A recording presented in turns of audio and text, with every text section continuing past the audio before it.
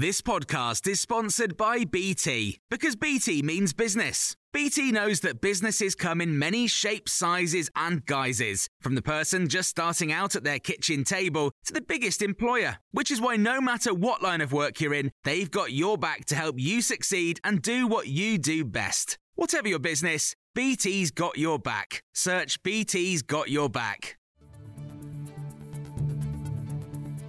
This is the Times evening briefing on Thursday, the 4th of January.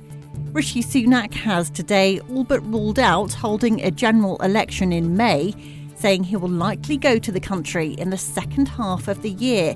It paves the way for an autumn battle for number 10, following speculation the PM would call an early ballot in the spring. We want to keep managing the economy well and cutting people's taxes, and I want to keep tackling illegal migration. And we cut the number of arrivals last year by over a third, but we've got more to do, and we want to get the Rwanda scheme through Parliament and up and running. So look, I've got plenty to get on with, and that's what I'm focused on doing, delivering for the British people, and it's great to be talking to people here in the East Midlands about that progress today. The Labour leader, Sir Keir Starmer, says the Prime Minister should set a date rather than squatting in number 10. And the Lib Dem leader, Sir Ed Davies, accused Rishi Sunak of having bottled it.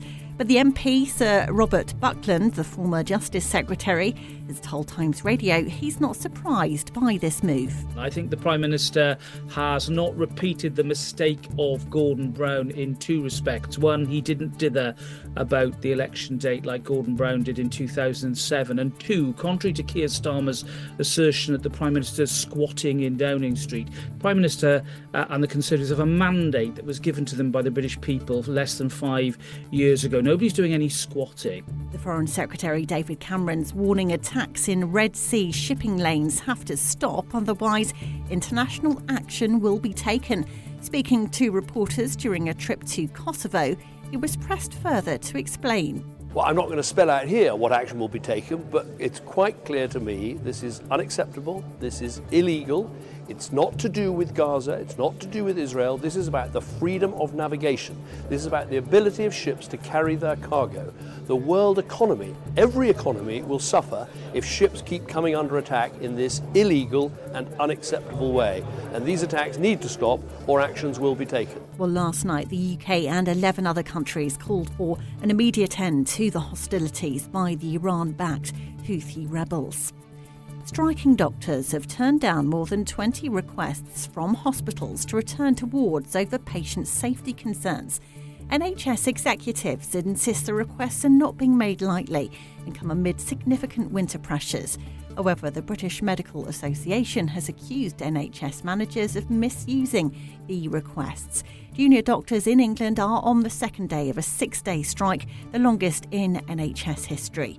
Matthew Taylor is Chief Executive of the NHS Confederation. In many places it's been necessary to declare a critical incident, which is really a way of alerting NHS nationally and the public to the fact that core services aren't able to be provided. We've heard also problems around being able to discharge patients from hospital, and there are clearly issues of patient safety. Now, trust leaders don't request mitigations from the BMA unless there are genuine concerns about patient safety. So it's very disappointing that those requests have been rejected by the BMA. Nottinghamshire County Council has declared a major incident due to rising levels along the River Trent. Residents who live in flood risk areas are being told to prepare to evacuate.